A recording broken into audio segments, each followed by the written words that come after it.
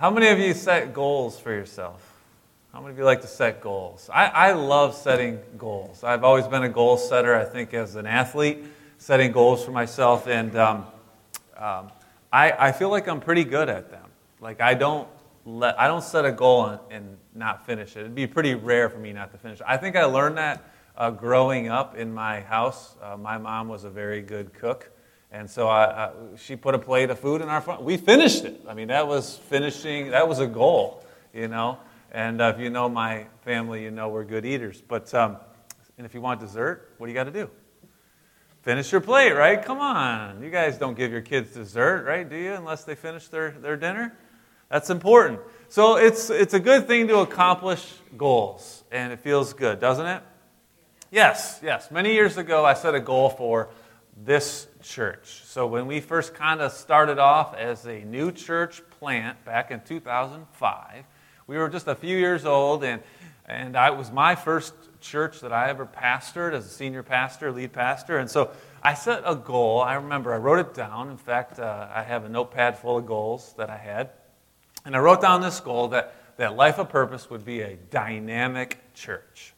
Now, I don't know why I picked that word. I didn't really watch Good Times growing up. JJ, you know, things were dynamite. How many of you remember Dynamite? All right, you probably saw it. He's probably on TikTok or something. I don't know now. But I find it funny that my kids now are 15 and 18, and they know a lot of the references back in the 70s and 80s. And I'm like, how do you know that? TikTok. Everything's social media that they see. But so... Dynamite was fun, but dynamic church, why that? And I'm pretty sure that back then, all those years ago, I didn't really have the same meaning or definition of a dynamic church that I do now. And I'm pretty sure if we all had to write our own definition of what's a dynamic church, like what does that mean, our responses would vary greatly. And the reason why we wouldn't agree on what a dynamic church is because we play this game called the comparison game. We compare ourselves to other churches, for example, and we would focus on maybe what we wish we did have. And if we do that, if we think if we just get there, we'll be a dynamic church. And the sad thing is we play the comparison game in our individual lives all the time. We think if I just had that job, if I just had, that car, if I just had that house, or if I just had that spouse, everything would be dynamite. But it's not true, is it? It's a comparison game that we play, and it's really a trap, and it's dangerous. And I'm pretty certain that God doesn't want us to play the comparison game when it comes to His church, because just like gambling, we'll lose in the long run. It doesn't work that way. The truth is this. We don't need a bigger building. We don't need better programs. We don't need more people to be a dynamic church. What do we need? When you have a tough question like that in life, when you're asking yourself, what do we need? I've been teaching you this for a long time. We go to the Word. We get the answer in God's Word. So we go to the Bible and we see, what does God say about a dynamic church? Now, if we go to God's Word, I could, like many pastors do every Sunday morning, I could pull verses out and show you and say that, look, this is what a dynamic church looks like, and we should be like that. For example, I could tell you that we should be like Acts 2:42, the very first church. Acts 2:42 says they devoted themselves to the apostles' teaching, to fellowship, to the breaking of bread, and to prayer.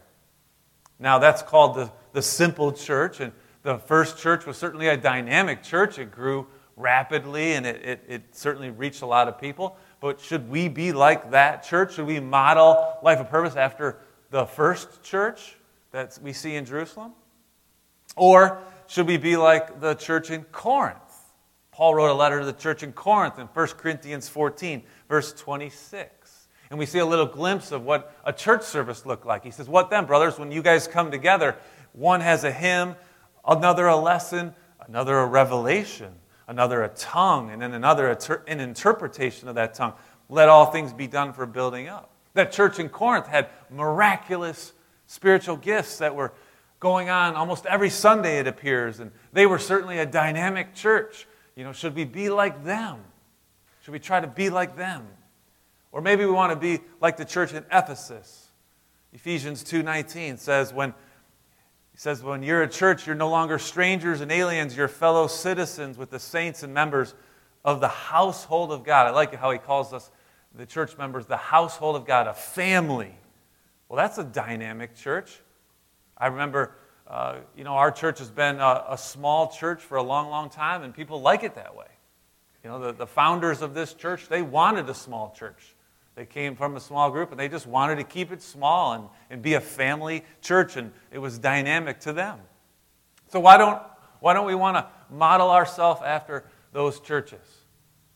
Because then we'd be playing the comparison game.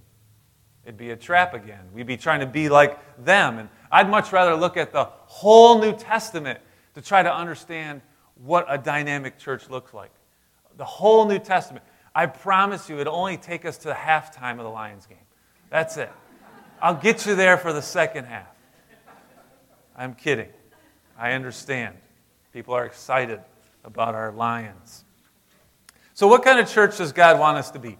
What matters most to Him? When God defines a dynamic church, what does He think? Well, I can't answer it in one sermon. I can maybe answer it in 5 sermons, and this so happens to be sermon number 4. We're in the middle of a series, whether you knew it or not. It's called Next Steps. Next Steps. What's your next step with God? And when we walk with God together, I think we become a dynamic church.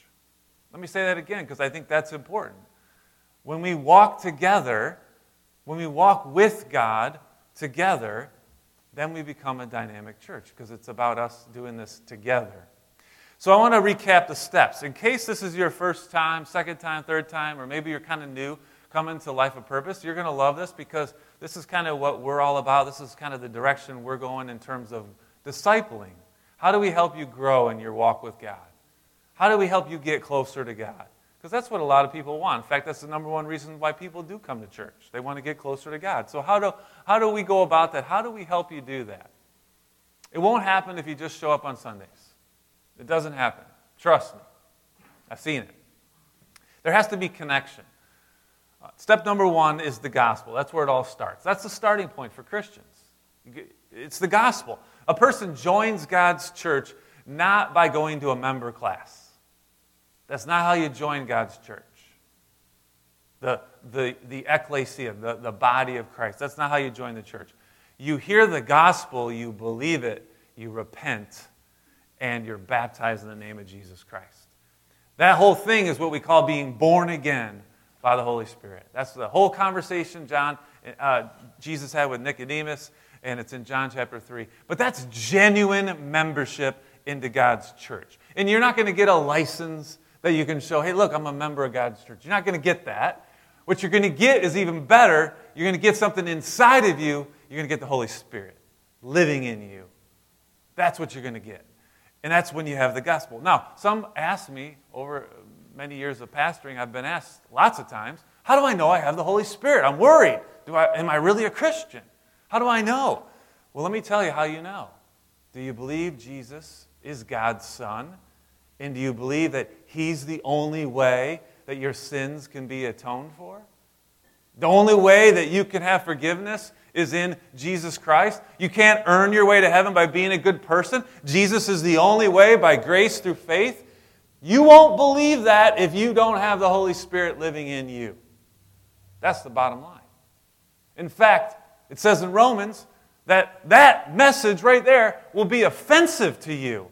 Because you think you're a good person when you're not really a good person.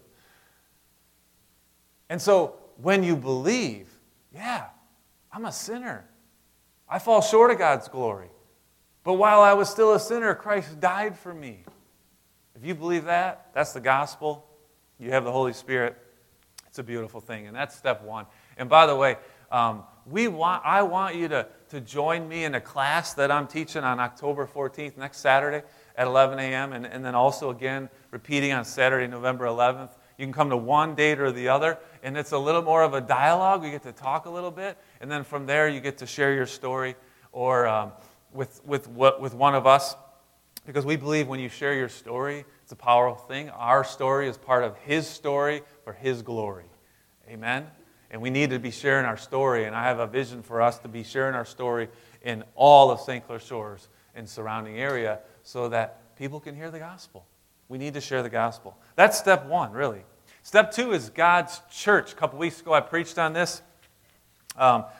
Step two is why would you join the local church? Why would you join a church, be a part of it? Well, I gave you some benefits of joining any church, and then I gave you expectations we have here at Life of Purpose, and I kind of gave the message to you in this context of Peter, one of Jesus' disciples. He spent 3.5 years with Jesus, and then when Jesus was at his darkest hour, when he faced the cross, where was Jesus, or where was Peter? He was in the crowd. He was hiding. He didn't want to be bold because he was afraid. And I said, let's not be like Peter. Let's not be in the crowd. Let's not just kind of come whenever we kind of feel like we need a little spiritual boost. We're going to show up to church and get our worship on. No, commit to God's church. Peter did eventually because he saw Jesus alive. And he saw his resurrection. And he saw this is the real deal. And I'm going to pick up my cross and I'm going to follow Jesus to the end. And he did. And he felt so unworthy that he was crucified upside down to not be like Jesus, his Savior, his Lord. And so we commit to God's church. Wonderful things happen, and that's actually class number 2. I'm just focusing on 2 classes right now. Step 2, take that class. That's the next Saturday, October 21st, and Saturday, November 18th. You can sign up for these on that wonderful page Connie told you about. That new page we created on our website, the Compass page, the place to go to know and to sign up.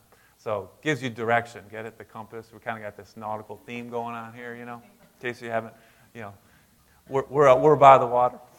Step number 3, growing up. Last week I talked about how do you spiritually mature. And the answer was in Romans 12, 1 and 2. We renew our mind and God transforms us.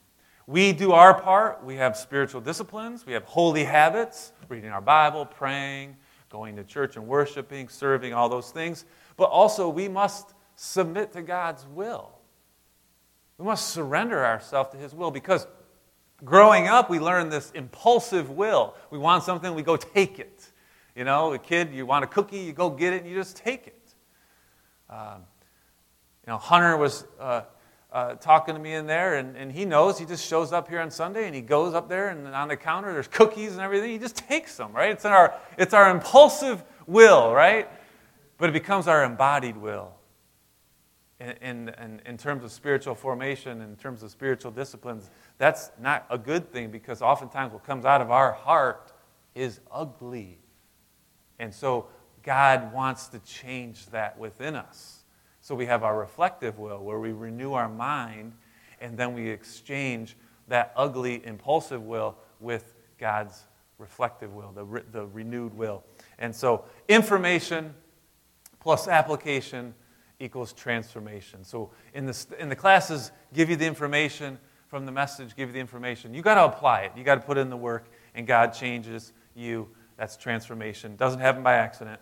Here we are, step 4 this week. Spiritual gifts. Spiritual gifts. You might wonder why I chose to emphasize spiritual gifts when it's not really a major theme in the New Testament. When you read your Bible and you open up your Bible and you read the New Testament, there's 27 books there, and you read through those all, if you've ever read. How many of you have ever read through the whole New Testament? Good for you, all right? It's lots about the church and lots about our individual growth and a lot of practical things. But when you read through the New Testament, you're not going to see a ton about spiritual gifts. It's actually only mentioned in 3 places. But why did I pull that out? Why is that a whole step in itself? You might also be thinking, oh man, spiritual gifts, he's going to start talking about speaking in tongues and healing, and I don't want to go there again. And then some of you are like, yeah, let's go there again, There's mixed reviews on that. Don't worry, it's not about those spiritual gifts, the miraculous sign gifts. It's actually more about the purpose of spiritual gifts.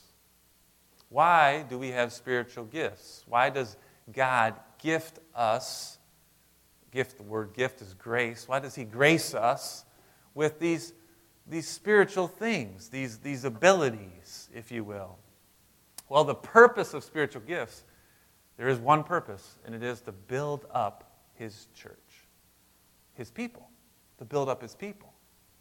And John was talking a little bit about that, of how we chip in and help one another, but we do that. We can do that in our own strength, but when we do that, when we're empowered by the Holy Spirit, amazing things can happen.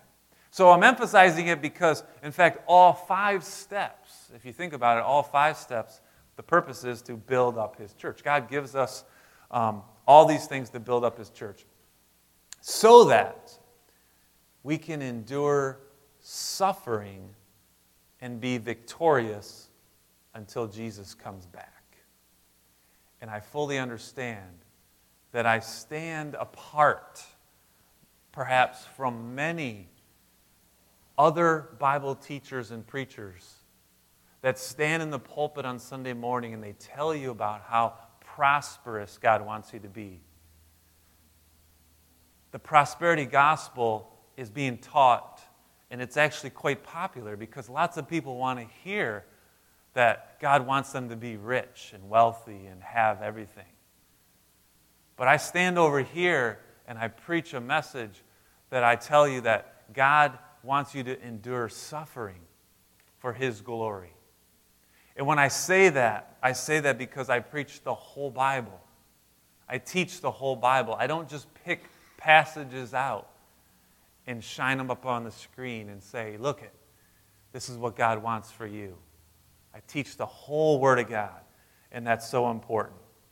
In fact, we see in the book of Revelation this very truth that God is calling us to endure suffering, to be victorious, to overcome until Jesus comes back. If you haven't come on a Wednesday night, why not? We're having so much fun. I mean, we're diving into this book, verse by verse, Revelation. And it's not a book about end times, which so many people think. And it's not this book about, like, so many weird things I can't understand. Yeah, there's weird things I can't understand. I get it. But it's a book about what's going on right now in the church. In fact, in Revelation 2 and 3, which is where we're at, we're just getting started, it represents the whole church because John is dictating this letter from the angel. It's all about the revelation of Jesus Christ. It's revealing who Jesus is. And in these letters, there's 7 of them. And the number 7 appears over 50 times in the book of Revelation. And by the way, over 700 times in the whole Bible. What does the number 7 mean? Well, you can answer that question for yourself. How many days in a week? Yeah, it completes. That's the number 7 in the Bible. It's about completion. And the 7 churches, it's really not about those 7 churches as it is the whole church, the universal church. So when we read those letters in Revelation 2 and 3, we see that those are applying to the universal church. It applied to them specifically then, but it applies to us today. You can read about those, but in essence what you'll see is that at the end of every single letter, there is an encouragement to endure the suffering, to overcome until I come back. And that's what he's telling us as this church today, that we must overcome. We must overcome the false teaching. Oh my gosh, it's in there in Revelation over and over and over again, the false teachers. And we see it today. We see the false teaching. The prosperity gospel.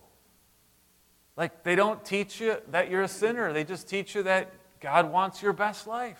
Now, you can have it now. That's not what it says in the Bible, the whole Bible. Yeah, you can pluck out a couple of verses, but the whole Bible says that we must endure the suffering. We must battle and defend against false teaching. It starts off sounding Christian, but it's for their own agenda.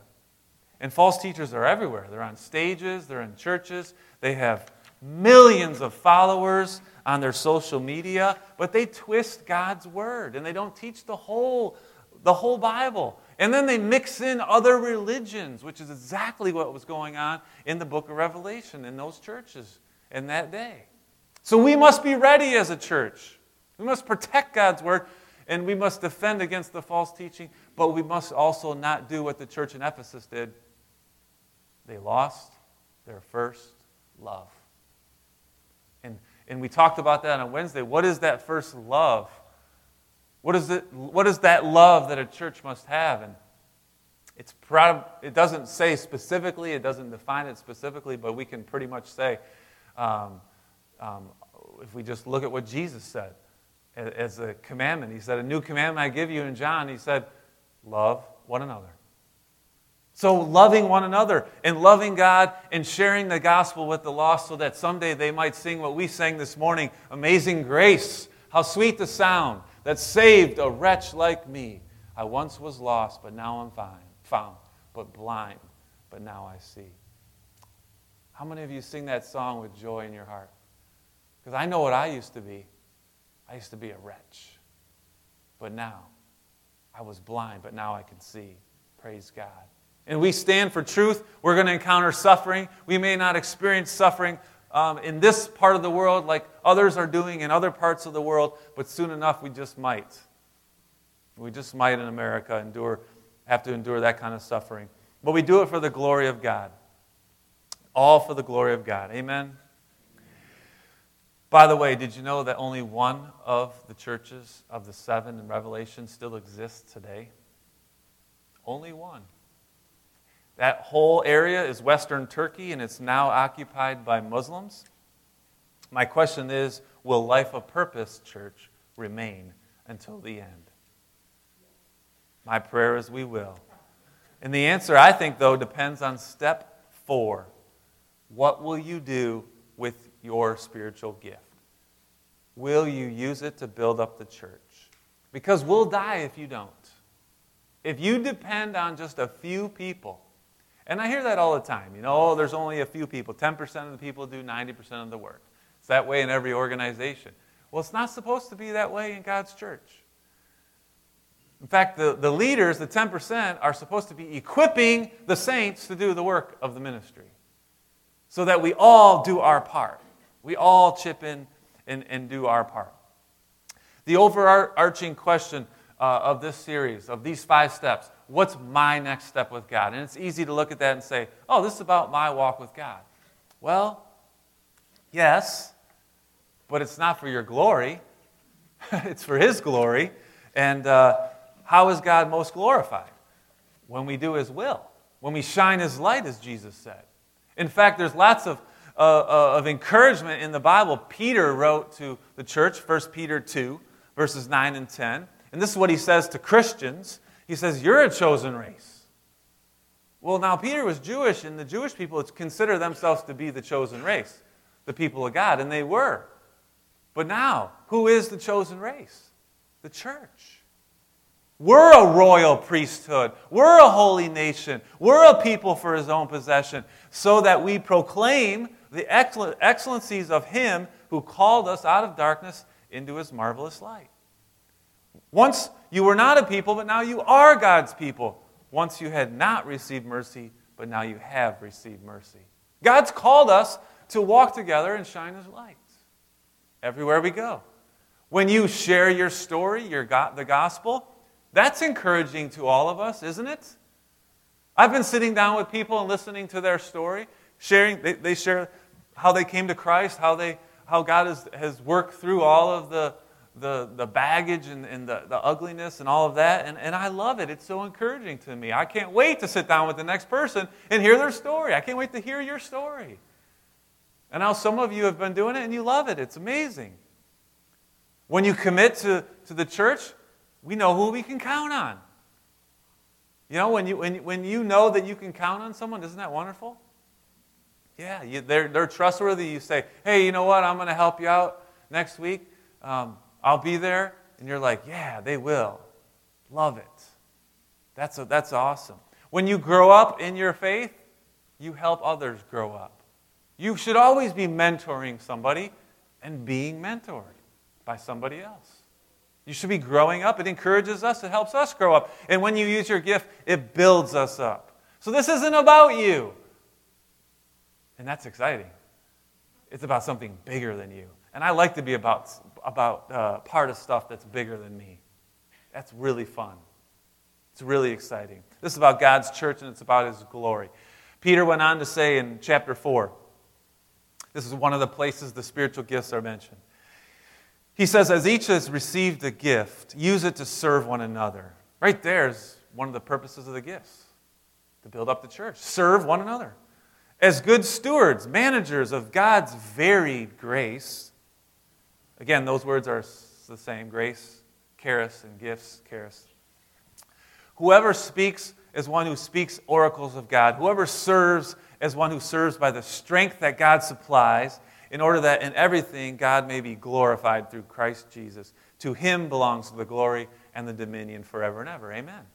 I mean, Peter is saying what I've been telling you, right? We have gifts for God's glory. And the spiritual gifts that are mentioned in other places, which I'll go there in a minute here, 1 Corinthians 12 and Romans 12, and a little bit in Ephesians. In those texts, Paul specifically compares the spiritual gifts of the church to the parts of our human body.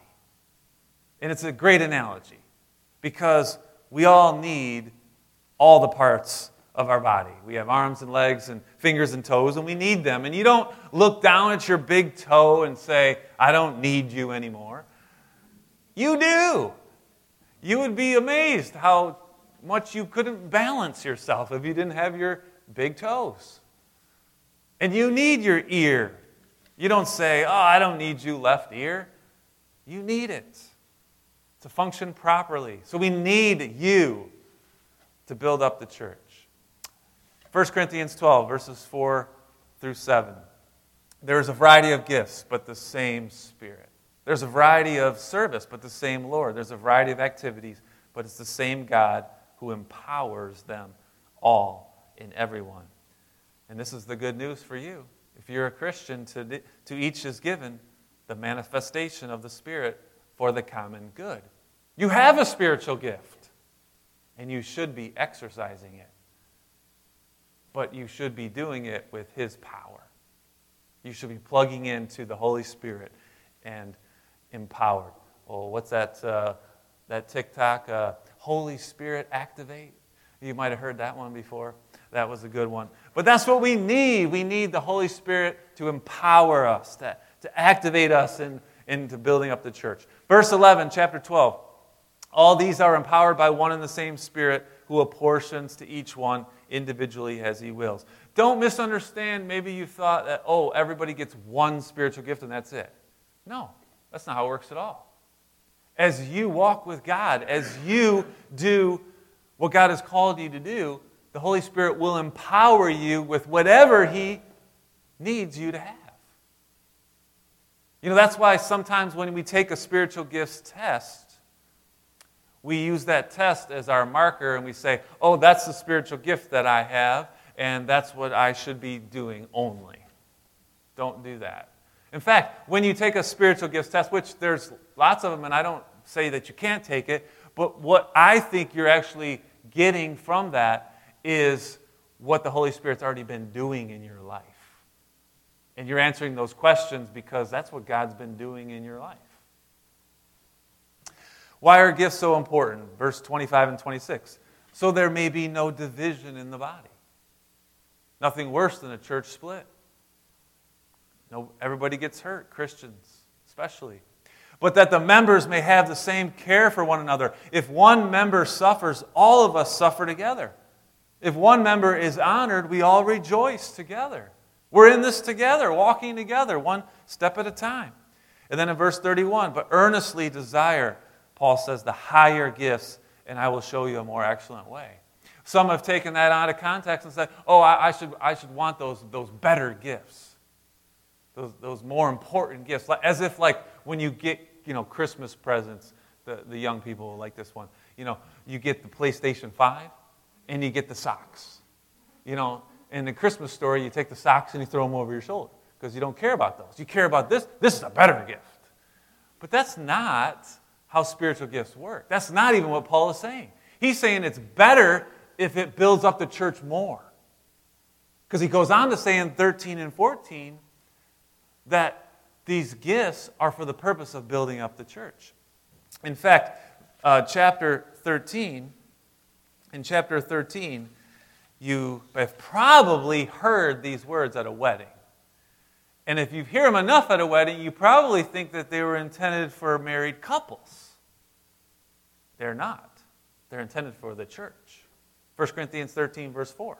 Love is patient. Love is kind. Sound familiar? Of course you've heard it at a wedding. Love does not envy or boast. It's not arrogant. But don't think of it as a married couple. Think of it as church members. Look next to you. Turn around and look at somebody. That's the person you're supposed to be patient with and kind to and not envious and not boastful and not arrogant and not rude. Love doesn't insist on its own way in its own chair. Some of you have your own chair. It's not your chair. You don't buy a chair here and get to sit there. It's not irritable or resentful. It doesn't rejoice at wrongdoing. It rejoices with truth. Love bears all things and believes all things and hopes all things and endures all things. Love never ends. And Paul goes on to say, prophecies will pass away, tongues will cease, knowledge will pass away, and so on. But his point is this. You can have spiritual gifts, but if you don't have love, what's the point? They go together. You got to have love. You got to share the gospel with someone with love. Not beat them over the head with the Bible. Love them. Speak the truth in love. Then he goes on to say in 14 verse 1, pursue love and desire the spiritual gifts. And then he says, especially that you may prophesy. And the reason why is because he's comparing that to the speaking in tongues, where prophecy will actually build up the whole church. Tongues just maybe builds up yourself. That's what he's saying in chapter 14. And it's the point I'm making to you is what's the purpose of spiritual gifts? Building up the church. All of us building each other up. Sums it all up, verse 12. So with yourself, Paul said, since you are eager for manifestations of the Spirit, strive to excel in building up the church. And then Paul went, boom, dropped the mic, left the stage. No, he said a few things. But that was the key point there. Why do you have these gifts? Why are all these gifts happening in this church right now? Because God wants you to build up the church.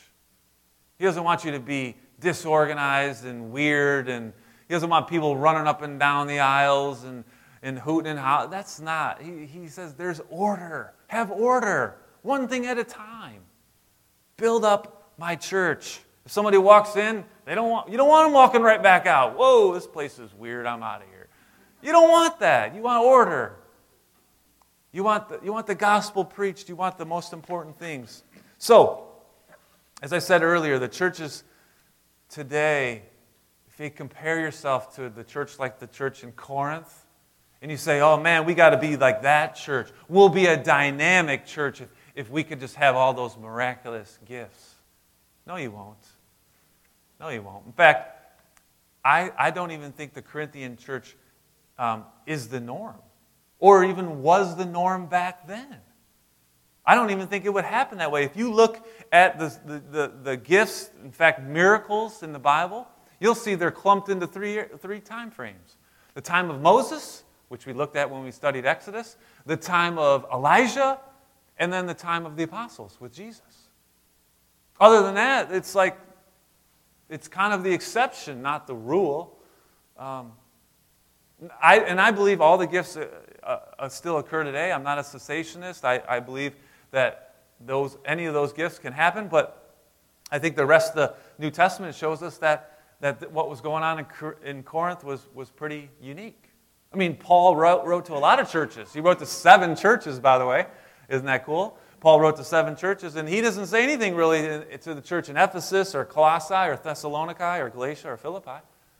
John, James, and Peter, they all wrote letters in the New Testament. Do they talk about spiritual gifts? No, but they write about encouraging you to build up the church. That's what they write about. Use whatever God has given you, the grace He's given you, the gifts, to build up the church. And I'll just tell you what I think every church needs more than anything. I think there's 9 gifts that I'm going to mention, and I think it'll be fun for you to listen to these gifts and say, you know what, I think that's my gift. I think that's what God has gifted me to use. And there's a couple things about spiritual gifts. What makes them a spiritual gift is, number 1, the Holy Spirit has given you a passion for that. And number 2, He's empowered you to do that. He's given you a passion for it. And so if I say this gift and I explain it just briefly, and you're like, ooh, yeah, I love that. That's probably because the Holy Spirit has given you that gift. Probably. Second thing is, has He empowered you to do it? So real quickly, I'll run through these. Evangelism. Does your heart break for the lost? Like people that don't know Jesus, does your heart break for them? They don't know Jesus, they're lost? You just feel compelled, like, man, I just wish I could really share the gospel with them. I wish I could share my story with them. That's the gift of evangelism. Like maybe you have that gift. And note, do you have to have a gift to do that? No. Because we can all share our story and we can all share the gospel, but some people just have, it burdens them. Like they really want to do that. Keith is one of those guys here in our church. Prophecy is not foretelling the future. It's forthtelling God's word. God puts it on your heart, a truth, and you boldly speak that truth into a person's life. That's prophecy. A prophetic word. Teaching. Like you're good at making clear the truth of God's word. I hope I have that gift. I think I have that gift. I love teaching the word, and I love making it clear and simple and understandable and practical and applicable, and that's something I believe God has gifted me to have. Exhortation is another one. You love to motivate others to apply God's truth. You exhort, encourage. Like that's something you're inspiring. Shepherding is another gift. You enjoy overseeing others, coaching, equipping the saints to do the work. Serving. You just want to meet people's basic needs. Could be emotionally, could be mentally, could be physically, spiritually. You just want to meet their needs. You love serving others. Counseling. You can discern, and you love showing mercy, and you like comforting people in need. It's almost like some people call it mercy showing. You're showing mercy to others. Giving. You just delight in investing in kingdom business. You want to release as much resources as you can so that the church can grow. Administration. You're strong with organizing, administering, promoting, etc. Lots of things in administration. So which one of those things did perked up your, which one of those did you hear him like, ooh, yeah, that's me. That's definitely me. I'd love for you to write that down on your connection card. I'd love for you can text it to our number. We have that capability. Our cell phone or our phone number is in your program. You can text that. Put your name there so we know who you are, who's texting. And tell us what your spiritual gift is. I'd love to respond to you and encourage you. So when the Spirit gives you a passion, empowers you to use your gift, the church grows. It's strengthened. We become dynamic. We can be dynamite. And that's my goal for us, for our church. That's my prayer. What ministry team are you on right now? Are you on a team that loves evangelizing, prophesying, teaching, exhorting, shepherding, serving, counseling, giving, administering? You should be on a team serving the Lord together. And you don't do it to please me or please even yourself. You do it to please God. Because it's His good, pleasing, and perfect will that we should offer our bodies as living sacrifices. So we build up His church. And I promise you, people need your help. Will you help them? Let's pray. Father, thank you for your word, how it hopefully encourages us to walk closer to you and to trust in you and to ask you, just simply ask you, Lord, what gift have you given us? What gift have you given all of us so we can build up your church? God, your church is bigger than us, much bigger. It's for your glory. And I pray, Lord, as we seek you, as we just diligently seek you, as we make a bigger commitment than we've ever made before, I pray, Father, that we would do that. We would just put it all out there. Go all in. Stop messing around with pretending. But Lord, that we would truly give it our all to you and serve, not for ourselves, but for others, to build up your church for your glory. I pray this in Jesus' name. Amen.